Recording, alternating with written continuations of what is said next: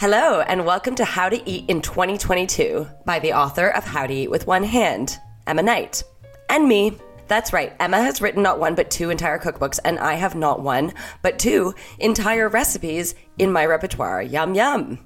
And yes, that includes pasta. That's not entirely true. I really do want to hear those two recipes.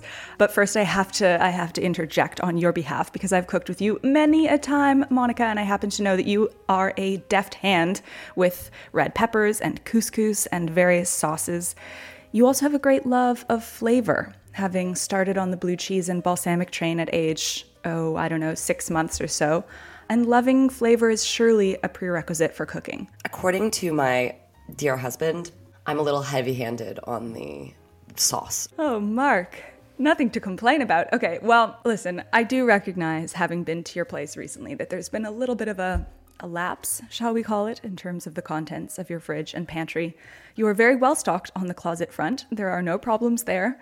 But in the spirit of the new year, new us, new beginnings and all that, let's save you from having nothing but speculoos for breakfast, shall we? Or at least give you something to have with those delicious morsels of crunchy Belgian cookie magic. Oh, speculoos are from Belgium, not France? I never knew that. So obviously we've been friends since we were 2, but I can't really put my finger on how and when exactly you got really into cooking. I mean, I do know that your dad is a brilliant chef. I've had the pleasure of attending his superb dinner parties many times. I even know that he astonishingly never leaves a trace of his cooking before you sit down to dinner, which is something I admire and have never even come near imagining being capable of. But when was your aha moment? And also, follow up, do you think that cooking is a nature or nurture skill, honestly? So I'm going to answer your second question first, because I think for some people it is nature, like my dad, for example, and really every member of my family, except for me, it is nature. They're really good at cooking naturally, and they have a sense of flavor and a sense of what would go well with what, and even timing. My dad really emphasizes the importance of timing in cooking. I'm someone with no natural sense of rhythm whatsoever. And I was the pickiest eater in the history of the world until I was 16 years old. So for me, I would say cooking has been much more nurture than nature, which bizarrely I think makes me a pretty good cookbook writer, because the process of writing a cookbook has to do with transcribing the magic into a followable formula. And given that I am not, my dad will just waltz around dashing things into a pan, never keep track, and whip up something miraculous, and I'm the one chasing him with a pen being like, wait, what did you just do?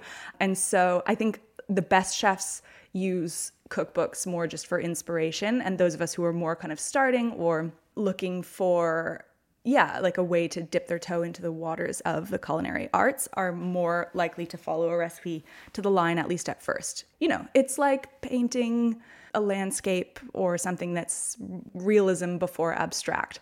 And for me anyway, I got into cooking through Greenhouse. So the beverage company that I co-founded with my husband and our other partner, Hannah James, back in 2014, we make plant-based beverages. We always intended to start selling food. The beverages kept us too busy. Very long story short, our blog was filled with plant-based recipes because we really wanted to emphasize how simple and delicious it is to mostly eat plants. And those recipes and that blog turned into the Greenhouse cookbook. So my first kind of foray into cooking very seriously was translating a bunch of other people's recipes and then translating some of my family's best recipes into plant-based versions for this cookbook, which was a collaboration with my sister-in-law, Diva Green, and her now husband, Lee Reitelman, as well as Hannah James. And anyway, it was a really collaborative process, and it taught me so much about cooking and about what it is to write a recipe. And then that has inspired huge amounts of cooking at home. Fast forward, we had a baby and then another, and now we're feeding a family. How to Eat with One Hand, the most recent book, is really about cooking in the turbulent times of new parenthood.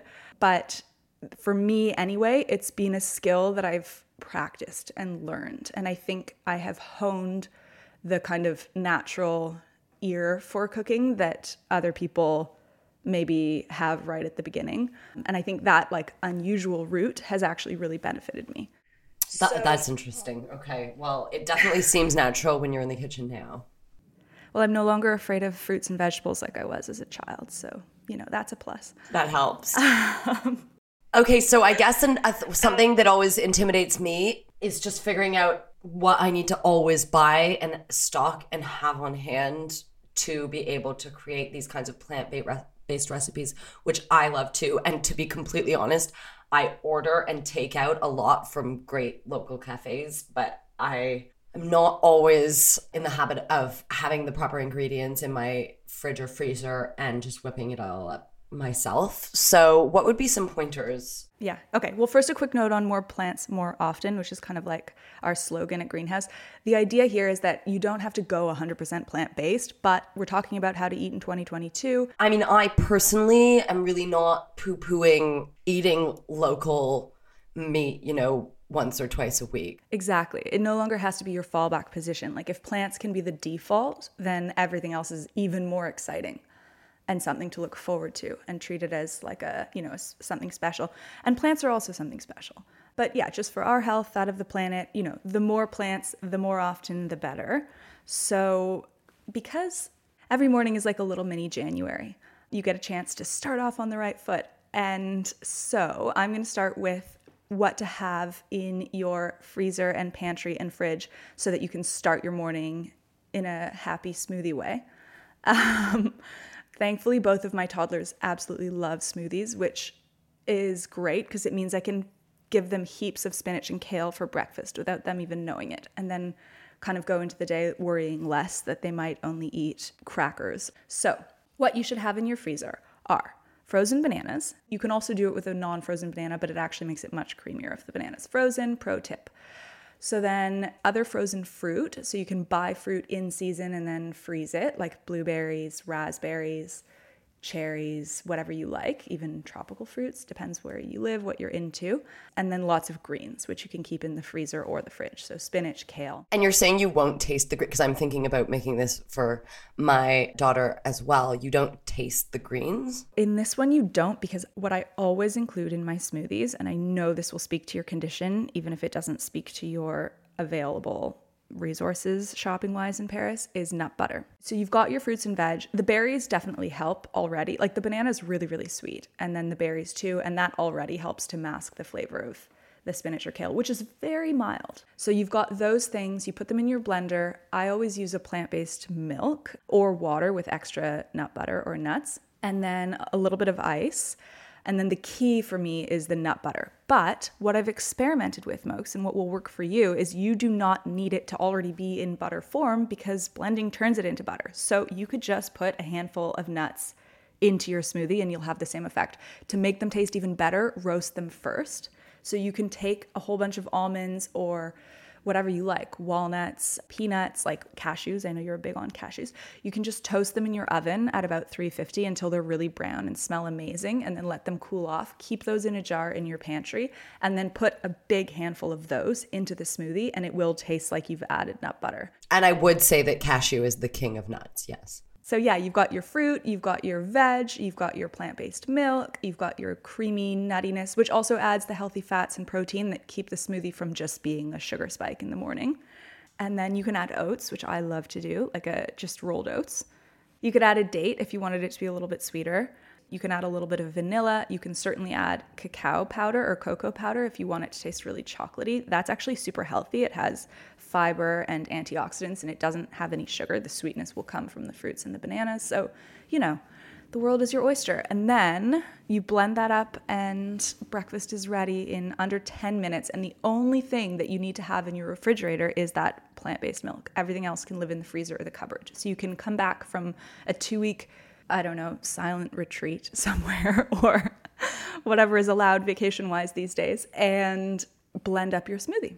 Okay, thank you. I'm definitely going to do this. I'm actually thinking about whether I have time to go buy all those ingredients this evening so I can make it for everyone tomorrow morning. So I'm very inspired. Ooh, well, in a fortnight, I'm going to ask you how that went. So this smoothie recipe and all the recipes we talk about on today's episode will be in the show notes. Okay, that was our breakfast recipe. And to keep me on my toes, we've also got a lunch recipe and then later a dinner recipe coming up. I am going to be a master chef by the end of this episode. And we're also going to take you around the globe. So all aboard the imaginary train over here to Paris, where we're going to get a really delicious recipe from a French chef and cafe owner, Café Pimpin's Amy Touton. A few facts about Amy. She's really badass. She's actually an ex-army officer. She did a tour in Afghanistan. She is half English, half French, and perfectly bilingual. And also culturally, she feels like an English woman, but also feels like a French woman. It's interesting because obviously one of her parents is English and one of her parents is French. So she really brings the culture of both, including the food buzzing London food scene of the past few years where she has lived, and this sort of new modern approach to cooking in Paris to her work. She owns with her sister and their associate Café Pimpin in Paris, which there are 2 locations now, has become one of the go-to places for brunch on weekends or to go and have a healthy breakfast or lunch or coffee during the daytime, you know, with your laptop or a book. It's kind of bringing a very international approach to the Paris cafe scene and kind of lunch spot scene, which traditionally, you know, you're going to picture a Café de Flore, kind of old school brasserie style cafe, which is lovely too. We love that. But, you know, they never want you to stay with your laptop. The waiters are typically very grumpy and it's just not the same scene. This is a really inviting, open-minded, kind of international feel. And her plant-led recipes are delicious. So I guess let's just get into it. Here is Amy talking me through her go-to salad recipe for lunch hour.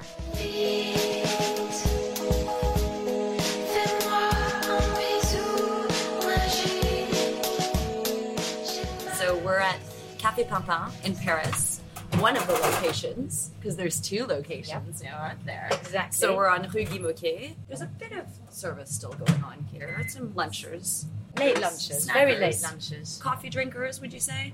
Yeah. But People having their goûter. Yeah, they're goûter after school. Exactement. And there's people working on their laptops and stuff. So it's a really nice place that people just come and hang out aside from eat. And you have all-day service, which not everyone in Paris does. Yeah, exactly. So I think the concept of Café Pimpin, which, by the way, was started by my sister and one of her closest friends, is to make it a kind of neighborhood canteen where people could just come in all day long, be it to eat, to work, to socialize, to have meetings. And the idea is that we kind of cook home-cooked fresh food every day. So that's us, and we kind of put a big value on seasonal produce, so we try as much as we can, except the avocado, unfortunately, to work with seasonal produce. So, and you do great coffee too, and which is what you guys can coffee. hear in the background. The coffee machine is going constantly because people definitely seem to come in. Yeah, we do great coffee, which on our coffees, our coffee roasters are a kilometre from us, and we've been working with him from the beginning. So we've got a kind of great team of local suppliers working with us. That's so cool. So let's talk a little bit about the food scene in Paris in general, because if anyone knows about it, it's you. And I should say your family. Your sister is obviously does this cafe with you, and your brother's also a chef. How would you say that the Paris food scene has changed in the past few years? Because I think when a lot of people around the world picture Parisian restaurants, they would picture, a lot of sauces and meat and heavy food, not necessarily the kind of modern thing you're getting here. Having lived in Paris and in London, when I was young anyway, always thought that Parisian food was quite dull and slightly overrated. But I think it's gone through a revolution over the last 10 years with the kind of bistronomy movement where people, or restaurateurs have decided to kind of provide a really simple and honest experience to their customers. So, the food's not covered in these really thick sauces and flambé in front of you. Instead, they just kind of let the ingredient speak for itself. And also there's been lots of international chefs who've come to work in Paris, and that's brought a bit of a twist to French food and made it slightly more interesting. Yeah, it's really diversified, I feel like. There's a lot of focus on local produce, I've noticed, and a lot of sort of sharing plates, which is perhaps not the most COVID positive, but it's a really fun and like bustling scene. So okay, you're gonna teach me a good lunch recipe here, and I'm seeing you prepare a delicious looking shashuka, which is a dish I know I love. Don't know how to make it, but I love it. It's so easy. It's actually we could have done that, but we can do that next time. We can do that next time. That's a very easy one, which people absolutely love. And then I think you've got a salad prepared, a hearty salad prepared. Yeah. So at Café Pimpin, we do home cooked food every day, and we've got customers that come in, some on a daily basis. So we cannot be lazy, and also we have the opportunity to be extremely creative in our food, and we make different salads every day. Some people might find it a bit daunting. However, we have a kind of formula which works. Obviously, you can do other stuff, but our salads are based. We start with a grain or pulses, so be it bulgur or quinoa or lentils, rice, whichever you want. Then we'll kind of choose a seasonal green, kale, iceberg or lettuce. So those are kind of that's your base. You've got your grains in your pulses, followed by your leafy greens. Then you pick kind of the vegetable or two of your choice. In winter, we tend to roast those vegetables just because they seem to be more of a kind of root variety, the seasonal winter stuff. And then in summer, usually raw courgettes or raw anything you want. I always like to add something a little bit naughty because I'm not a salad person. So, for example, today we're going to cook a sweet potato salad, so roasted sweet potato salad with bulgur, green leaves with some grilled halloumi, and then a really nice tahini dressing. I love halloumi, and I feel like it really caught on in London when I was living there as well, but it's not necessarily something you find everywhere in Paris. I remember you telling me about your dilemma of not being able to find halloumi. Luckily enough, our suppliers we work with from Rungis kind of find most of the stuff we want. So halloumi is one of the things we have access to. Wow. Okay. Well, this is a special treat. Okay, so can you tell us about the dressing we're going to make and what kind of ingredients we need to have on hand to be able to whip off a good dressing at any point? Because I never know. I just always make 2 parts oil, 1 part vinegar, and a shitload of mustard because... As per Nora's recipe. Yeah. Exactly. Which is, do you know what? A good vinaigrette is amazing. And I actually have my green salad is tossed in vinaigrette. Okay. But then on the salad itself, so the sweet potato is not just left alone. Right. I kind of add a dressing over the entire salad just to kind of keep it all together. That sounds like a really good idea. So today, I think tahini is something we use almost every day here. And you can, tahini, you think of kind of Middle Eastern dishes. However, tahini can really easily be used in an Asian recipe. Now, if you put tahini and soy sauce, that kind of gives you your sesame oil replacement. So today we're going to do a really simple tahini and the mint and lemon dressing. Ooh. Super simple. So it's 2 spoons of tahini, 2 lemons squeezed, 1 little clove of garlic, a handful of mint, and after you go with your mint. Mint, and then you put it in your blender or plunger, whichever you use, and that's it, done. And it keeps for 3 days. So I would always recommend making more than you actually need.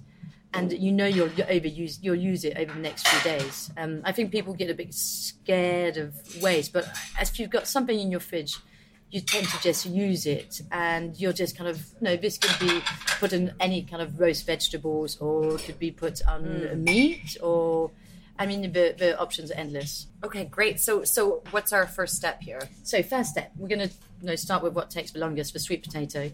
We keep the skins on it here. Skins are full of nutrients, so we're just going to brush clean the sweet potato, cut it up into wedges, so cut it up in half, and then kind of cut it up again in 3 to 4 inches bite sizes.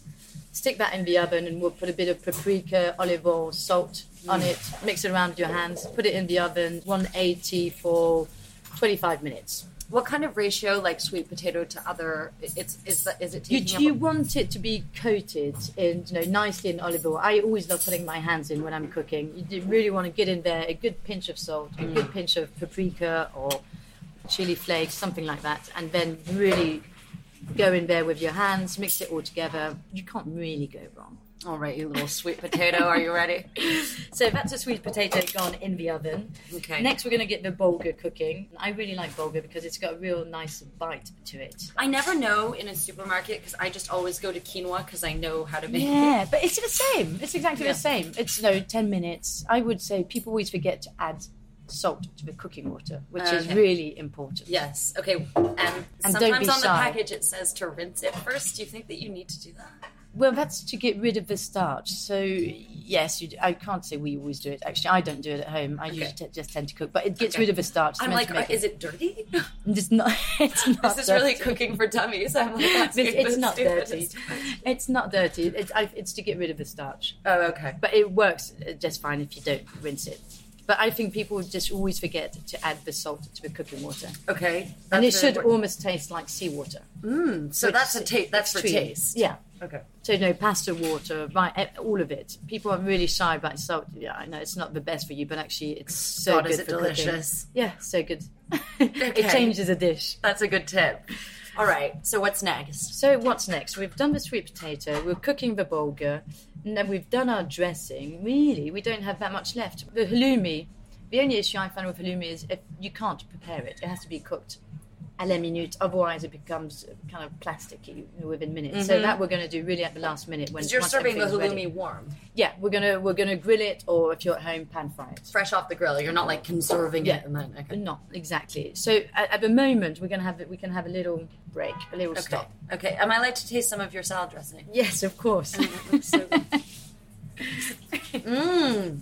I remember when I lived in London, you'd go to these pubs and they'd have a huge plate of salads, as a side salad or just as a salad, and they would never come for one dressed. And if you ask for dressing, it would be this horrible. It would be already made dressing, store-bought dressing. Yeah, and I think that's quite an American thing as well. Yeah. Which it's just unacceptable. It's so important. I mean, the thing with salad is I feel like people think it's a boring or like diet thing to eat when actually it can be one of the most delicious. You just have to know. I absolutely love it. And I noticed that your salads, like this recipe that we're doing, they're really filling, so you're not like going to be hungry an hour later. Well, people have them as a main. They're normally not sides. So, have you eaten, by the way? You look really hungry. I have eaten, but I'm just like, can't stop eating your salad dressing. I think what we do here is really let the ingredients speak for themselves, and that's the way I cook generally at home. It's very kind of ingredient led. So I'll rarely go out and buy stuff to following a recipe. I'm very lucky that in France we have markets available. Yeah. And really you can buy parts of the supermarket apart from your boring stuff and your quinoa or your grains and stuff like that. But actually you could easily find a market every day in Paris. So you're buying seasonal. So I'm buying. I know I'm buying seasonal, and I know most of the time the market next to the house is just French produce. So I'm buying local and seasonal, which we're very sport with in France. Yeah, but it's the right formula. It's the right formula. And so I'll go and you get to know the people, and they say, I've got really good artichokes this week. I've got really good, tomatoes. So then I buy baskets full of different vegetables. Some meat. We've started now with Ash at home, sorry, my husband. We only eat meat Friday, Saturday, Sunday, because the market's on the Friday. So that's what we're aiming for. That's good. That's a good ratio. I like that. And that's responsible without being totally restricted. Well, we do. And then it means that when you do buy your meat, you're going to buy a really good quality cut of meat. Or actually not even a good quality, but something you know exactly where it's come from. Yeah. And you're treating yourself to it. It doesn't have to be expensive, because actually some of the cheapest cuts of meat, which you can stew for ages, a good bœuf bourguignon. No, they're the cheapest cuts, but you still know that it's come from a really good farm and a good grass-fed beef. I find that really reassuring. Yes. Okay, so when we take the sweet potato out of the oven... So we've got the sweet potato out of the oven. You always dress the salad. Here, we always kind of pre-dress it and toss it together rather than add the vinaigrette at the end. Okay. I think because it makes sure that all really get impregnated with salad. So we're going to add our greens. We're going to get the halloumi going. The bulgur's ready. So you can put the salad leaves around, leaving a little pre in the middle. Yeah. So I think ingredient-led cooking is the way things are going now. Yeah, so you are building recipes around those ingredients that you are finding. At home and here, we get all the ingredients in. I mean, every time we go to your place, I'm like, how Does she get these ideas? They're so good. And Amy just looks so relaxed, and she's like having a glass of wine with you in the kitchen, catching up, while just her little hands are just scurrying around. But you're not, c'est pas prise de tête, like you're not stressing about it ever, which is a sign of a very good cook. But don't you think that's what cooking is about? Yeah, that's what it should be about. But sometimes I get a bit stressed. But why do you get stressed? Because I'm not very mathematic, and I think, I've miscalculated. I think we had this argument last night with my husband, but I think recipes are meant to be lived. They're meant to be alive. Yeah. You follow recipe just for inspiration, and then you kind of let things happen and see where the ingredients take you. And if things get burnt, it's always going to taste nicer than something you bought in a store. Absolutely. In a shop. So anything you make at home is going to be nice, and you should really enjoy. And whenever I think of cooking, I think of friends and wine and boyfriends and arguments and heated conversations. Yes, that's when we have our best conversations in the kitchen, Yeah, it's true. And cooking should make you feel alive, and you're thinking back, hey, where have these ingredients come from? So you connect with nature, you connect with people. It's a mean of like connecting. That's what cooking's about. I love it. It's so true. that sounds really cheesy. She's right. You're going to convert me. Okay, so Monica, we're almost there. We're going to add our dressing. So sorry, we've put the salad, then we've added the bulgur. We've put our roasted sweet potatoes, added the halloumi on top. We're going to put a little bit of our tahini and mint dressing. And I've got some flaked almonds, roasted flaked almonds we're going to put on top, a bit of crunch. So the idea for these salads is to kind of layer different flavors and different textures. That's what makes a dish interesting. You have the crunch of the salad, the sweetness of the sweet potato, the kind of saltiness of the halloumi, and then the kind of fresh zingy dressing. My mouth is watering. I hope so. And a bit of pepper. And here we go. Thank you so much, Amy. That's okay, I'm Mom. very inspired. I can't wait to see what you're cooking for us Sunday. Oh my God. This salad. On me dit que nos vies ne valent pas grand-chose, elles passent en un instant comme fanent les roses. On me dit que le temps qui glisse est un salaud, que de nos chagrins il s'en fait des manteaux. Pourtant quelqu'un m'a dit que... Okay, so now over our delicious salad, which is a great success, I just wanted to ask you, we're obviously living in a really specific time. It's difficult for a number of reasons, but let's talk about food in 2022 a little bit. Actually, when you told me the kind of title and the theme around this podcast, I actually had to use my brain and have a think about it. And the word that came up first to me was honest. I think the food... Honest. It's about honest food. So firstly, honest food, I mean, we know exactly where we're sourcing our food from these days. So people can't hide behind stuff. Everyone can find out where their food comes from. So kind of the food sourcing has become a lot more honest. Then in terms of the kind of supply chain, it's really been shortened. I mean, you see just outside.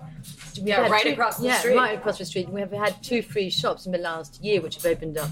Shops selling direct from the kind of producer to us. The middlemen have been cancelled out. There's a lot fewer hands involved in the process. So, that makes the food cheaper. Thirdly, food has become more honest in the way it's being served in restaurants. I've talked about that already, kind of French food, how it's changed, but people are very happy to just have a simple salad on their plate and something very simple. They don't need to go out to a restaurant to eat intricate, complicated food. Yeah. Especially if they're going out daily to eat. Yeah, which some of us often do. Lucky you, I'm kind of stuck in this kitchen, but yes, which some people actually do, and luckily for our Before business. Mark and I had a baby, we would go out all the time, and it's not like we're some sort of millionaires. We love it, and when you live in a city like Paris or New York, and you live in a small apartment, that is the lifestyle for a lot of people. So I think there's a few things. This is advice to you and Mark. Yeah, we need it. Not that you're not a good cook. I mean, Mark's all right. Mark's all right. You're good. Every time I come, you do good stuff. But I think you shouldn't be scared about batch cooking. I know it's for some reason it doesn't sound very sexy, but batch cooking really helps. You could cook your 2 sweet potatoes at the beginning of the week. Then on day 1, make a salad. On day 2, you can make a dal or a curry out of it. I always have a can of coconut and some... I buy actually the store-bought curry paste, and you just put that and whichever leftover veg.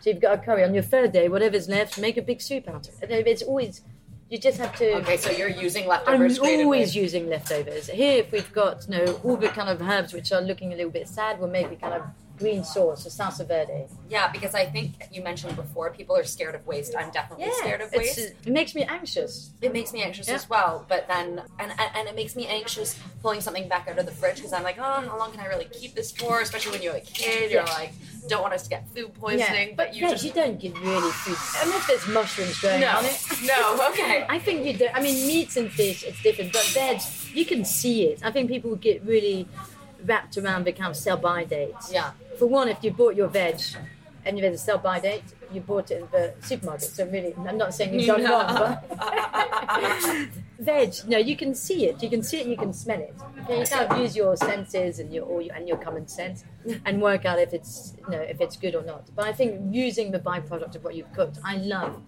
actually find it so fun and creative to cook something and then think, okay, what am I going to know? If we do a risotto, then it's going to become arancini. There's always, if we have old baguettes, which we don't use every day. So yesterday we made with breadcrumbs. Croutons. Oh, breadcrumbs. Croutons, exactly, very good one. Or breadcrumbs, and then you use it to kind of add a bit of crunch to a salad, or put it on top of a gratin. That's a good idea. It's like you can always make something out of something. At one point, it comes to an end.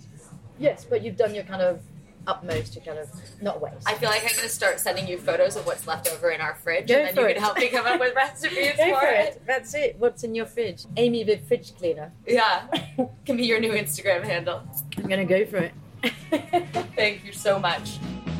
C'est le temps de l'amour, le temps des copains et de l'aventure. Quand le temps va et vient, on ne pense à rien. Now, we are heading to Jamaica's north coast, to the cool hills of St. Anne, to hear from Lisa and Christopher Binns, the owners and farmer chef team behind Stush in the Bush. I first discovered Stush in the Bush about 5 years ago now. It is one of the most unique places I've ever seen. It's a farm, so a full working farm with fruit trees and every kind of plant that you can imagine. They grow the food that they then cook for you. So this is their story. So I want to share with you the magic that is Lisa and Christopher, their love for each other and for their food, and Stush in the Bush in Jamaica.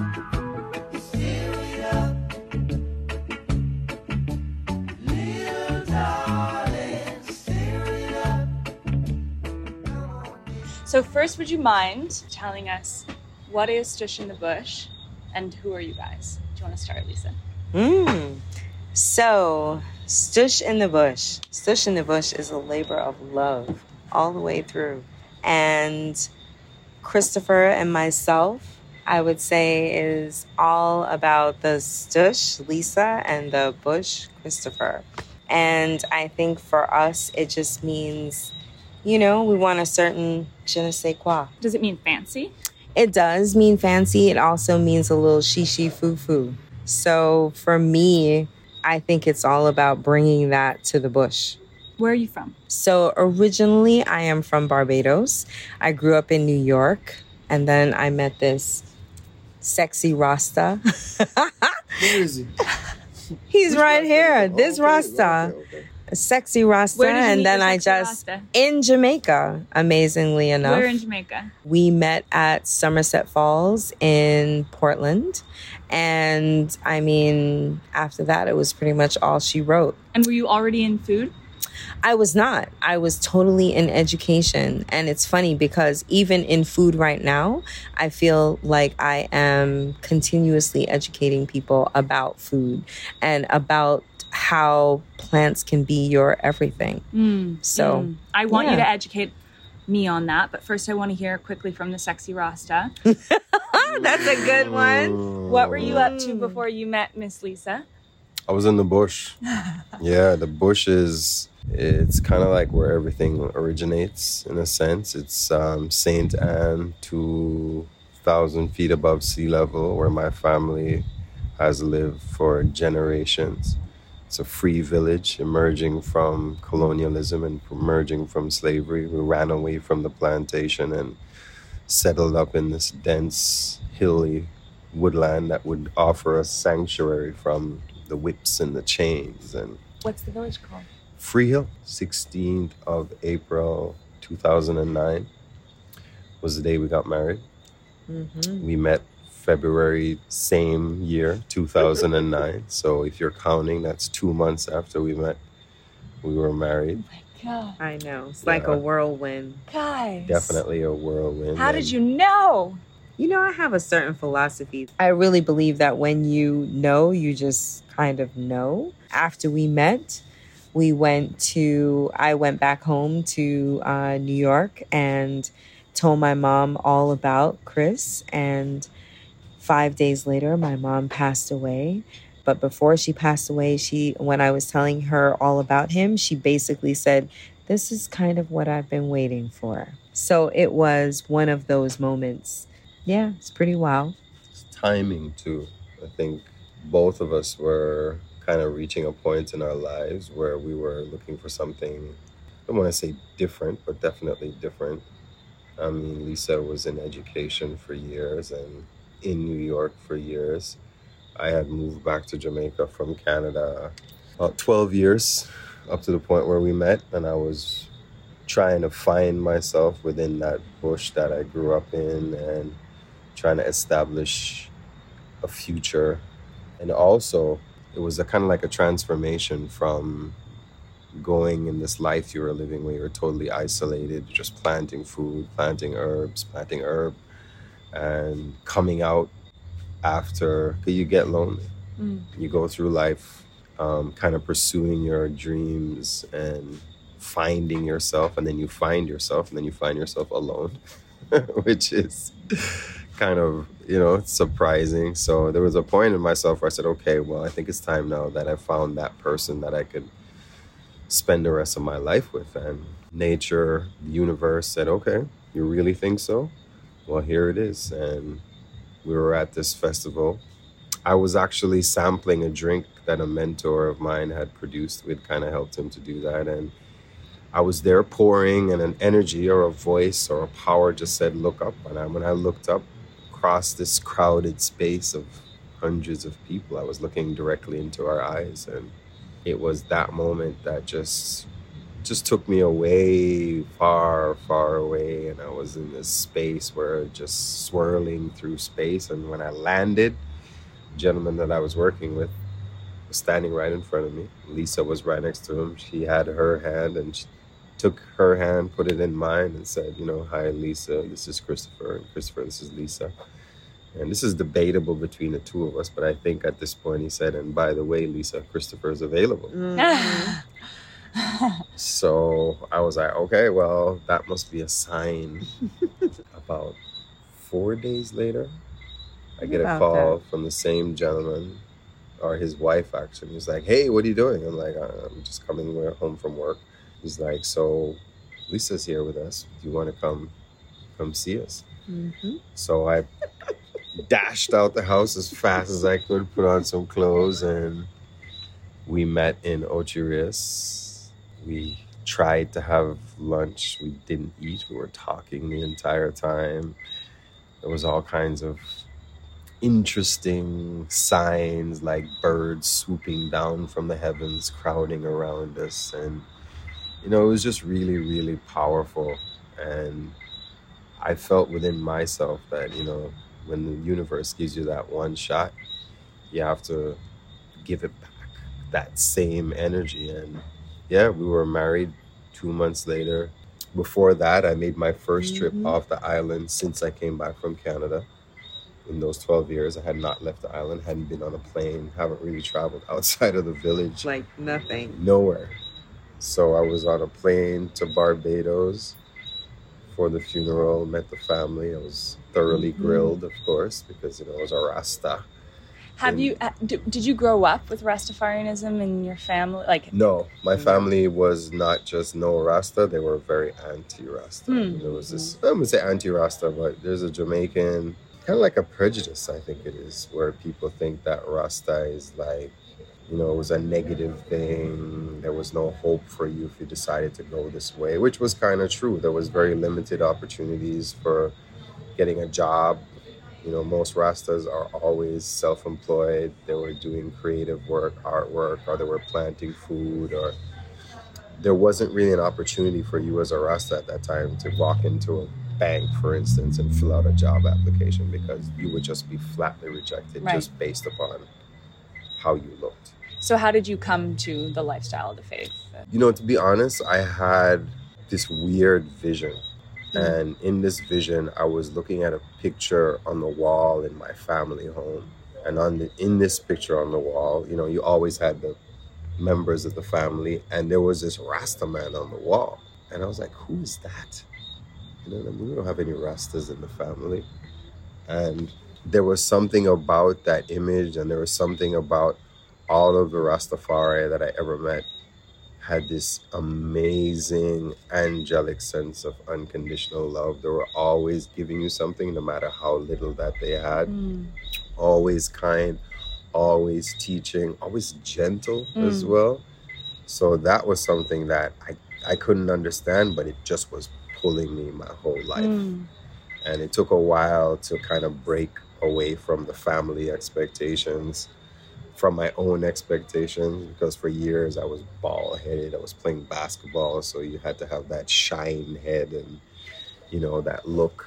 And within me, there was a whole different person just saying, nah, this isn't you. You know, you got to really forget what people are saying, go against everything that you think you believe in. I was very anti-ganja at the time as well, because, you know, that was part of the whole thing. And it started very small with listening to more reggae music, because growing up where I grew up in Winnipeg, it was rock. It's like Creedence Clearwater Revival, The Stones, Eric Clapton. Which he still listens to. Yeah, these are great artists. There are, but I wasn't listening to any reggae.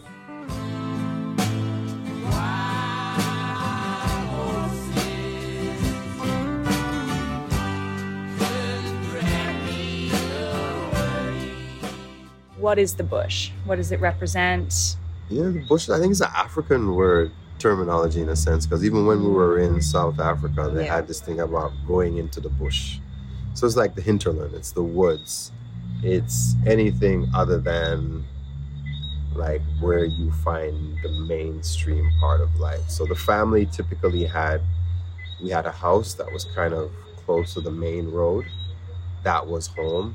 And then when you left home and you went to the land that was off the main road, off the beaten track. Right. That's the bush. That's the bush. Yeah. And it was often where you found your food, your medicine, your All solace, your recreation. It had everything. And I always longed for that, because there's no bush in Winnipeg. You know what I mean? And if it was there, it wasn't mine. You know what I mean? You could visit it, you could experience it. But there's something about just being in a place where you feel the energy of a whole lifetime. Not just your lifetime, but your ancestral lifetime. All of that just sitting in front of you, calling you, welcoming you. It's very powerful. Yeah, so. And what is Itao, eating, cooking? Itao is something we actually have been rediscovering a lot lately. The origin of it is Rastafari way of life. So it has something to do with food, but Itao is what you call your livity. So your livity, in its true sense, is living according to what you believe in. So you have a lot of people in life that believe in one thing or the other, but believing in it and living it are two different things. So the livity is how true you are to your beliefs, how close you live to what you believe in. So Itao is a livity. It's how you live according to what you believe in. And of course, it's vegetarian, vegan. It's environmentally conscious. It's plant-based. It's plant-based. Yeah. Plant-based. And it's natural.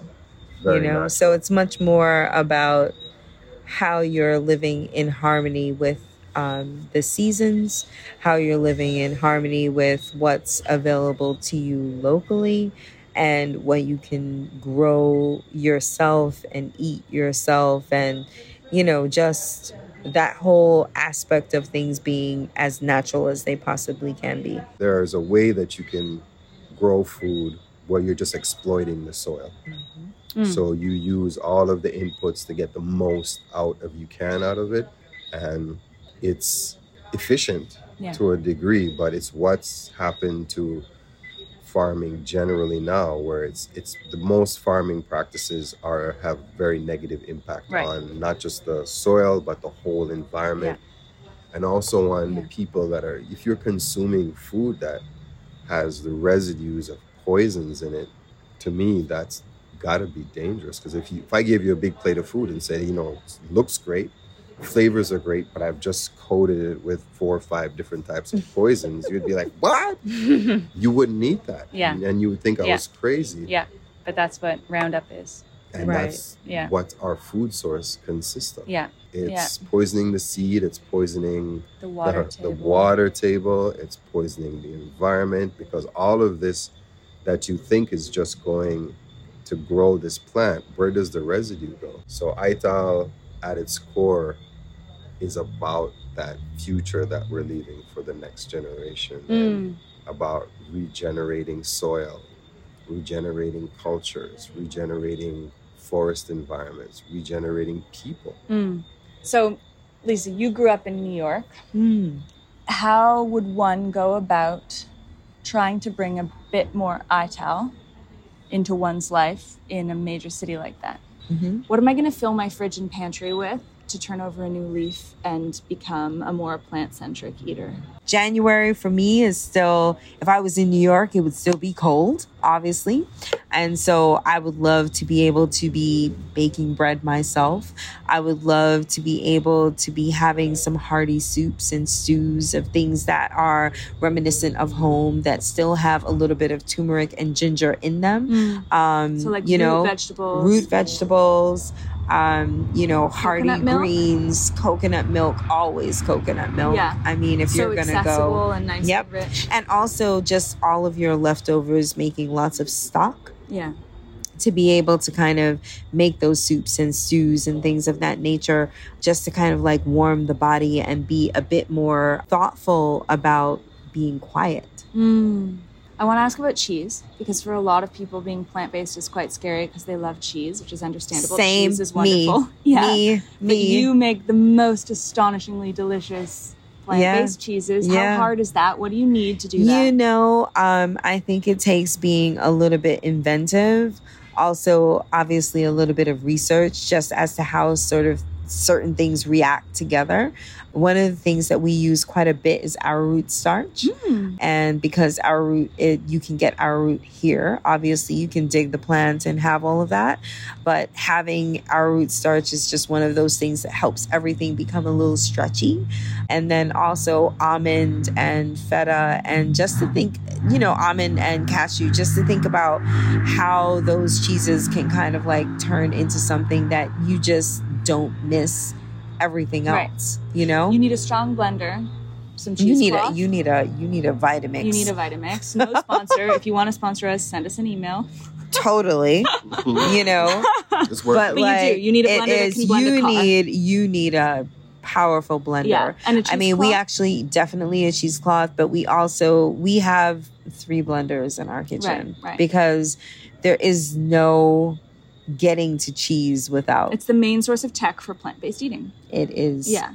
And it just gives you such a wealth of all of the different flavor profiles that you can kind of assimilate into your kitchen. It just makes everything better. I love our almond feta. I think it's amazing. The ricotta, I think, is amazing. It's creamy. You can make it sweet or savory. So how do you make the ricotta? So the ricotta is basically the milk, from the almonds. And then it has an acid that helps it sort of like coagulate. So you definitely want we use lemon, obviously, but you can also use apple cider vinegar if you had to. But ideally speaking, a little bit of lemon skin, a little bit of salt, and you just kind of like cook it, and it just becomes this whole thing. And then you drain it just like goat's cheese. Same situation. Wow. So the longer you drain it, the thicker it becomes. Right. And then you can add herbs, you can add fresh zest, you can add, just a little bit of olive oil to loosen it up if you need to. And it's just something that's just so versatile. So, it's one of my favorites. I also love the feta, I have to say.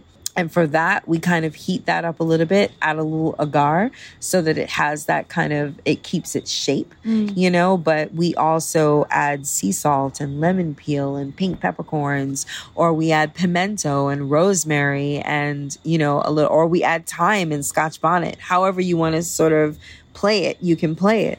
And it's beautiful. It's a really, really, really beautiful thing. So the mozzarella is coconut based, and that is really lovely as well. And it just, I don't know, for me, it's not a missing. And I'm finding now that I'm wanting to get to like a harder cheese. So a little bit more experimentation is going to kind of go to that as well. But I love all of what we've done so far. And the fact to be able to kind of like cut out cow's milk completely is just ingenious. Okay, before I let you go, I just want to ask one more thing, which is, can you describe to me, just paint me a visual picture of Stush in the Bush? It's the quiet of the morning. It's the sun rising. It's the birds making those first sounds of the morning. It's the dew on the leaves. It's cooking together. It's planting together, putting seeds in the ground, watching them come from this tiny little seedling till they turn into a plant. And then it's the hope clean air. and the promise and the So day clean. when you can take that seed that you've planted and reach over and pluck it. And it might be a pineapple, it might be a sweet pepper, might be a grapefruit, might be a bunch of arugula. Might be a pumpkin. Might be a pumpkin, might be a squash blossom. But it's that whole process of going from seed to plant to fruit back to seed again. Yeah, it's forever in every day. I'm still in love with you, boy. That was great. I hope it made you hungry. Glorious. I'm so inspired. I'm going to rush out to my local market now before it closes because it's evening here in Paris. Emma, thank you so much for enlightening me. And thank you to our guests also for giving me the 411. I've been taking notes furiously, and I hope you have too. Thank you, Mon, for being such a great student. I hope maybe you'll teach me something about what to wear in 2022 at some point. That can be arranged. I have lots of stock in my, in my closet, but I'm going to have to start storing accessories in my freezer soon, I fear. Okay, well, I'll know to look there next time I'm over. But no, because you'll have so many frozen bananas. You won't have room for Well, this is the conundrum. Thank you. Please email us fanfarefanmail@gmail.com. Rate, review. Yeah, if you like us, let us know. Rate and review us on iTunes. It means so much to us. See you next time. Thank you to our producers, Matt Bentley-Viney and Joel Grove. See you next time.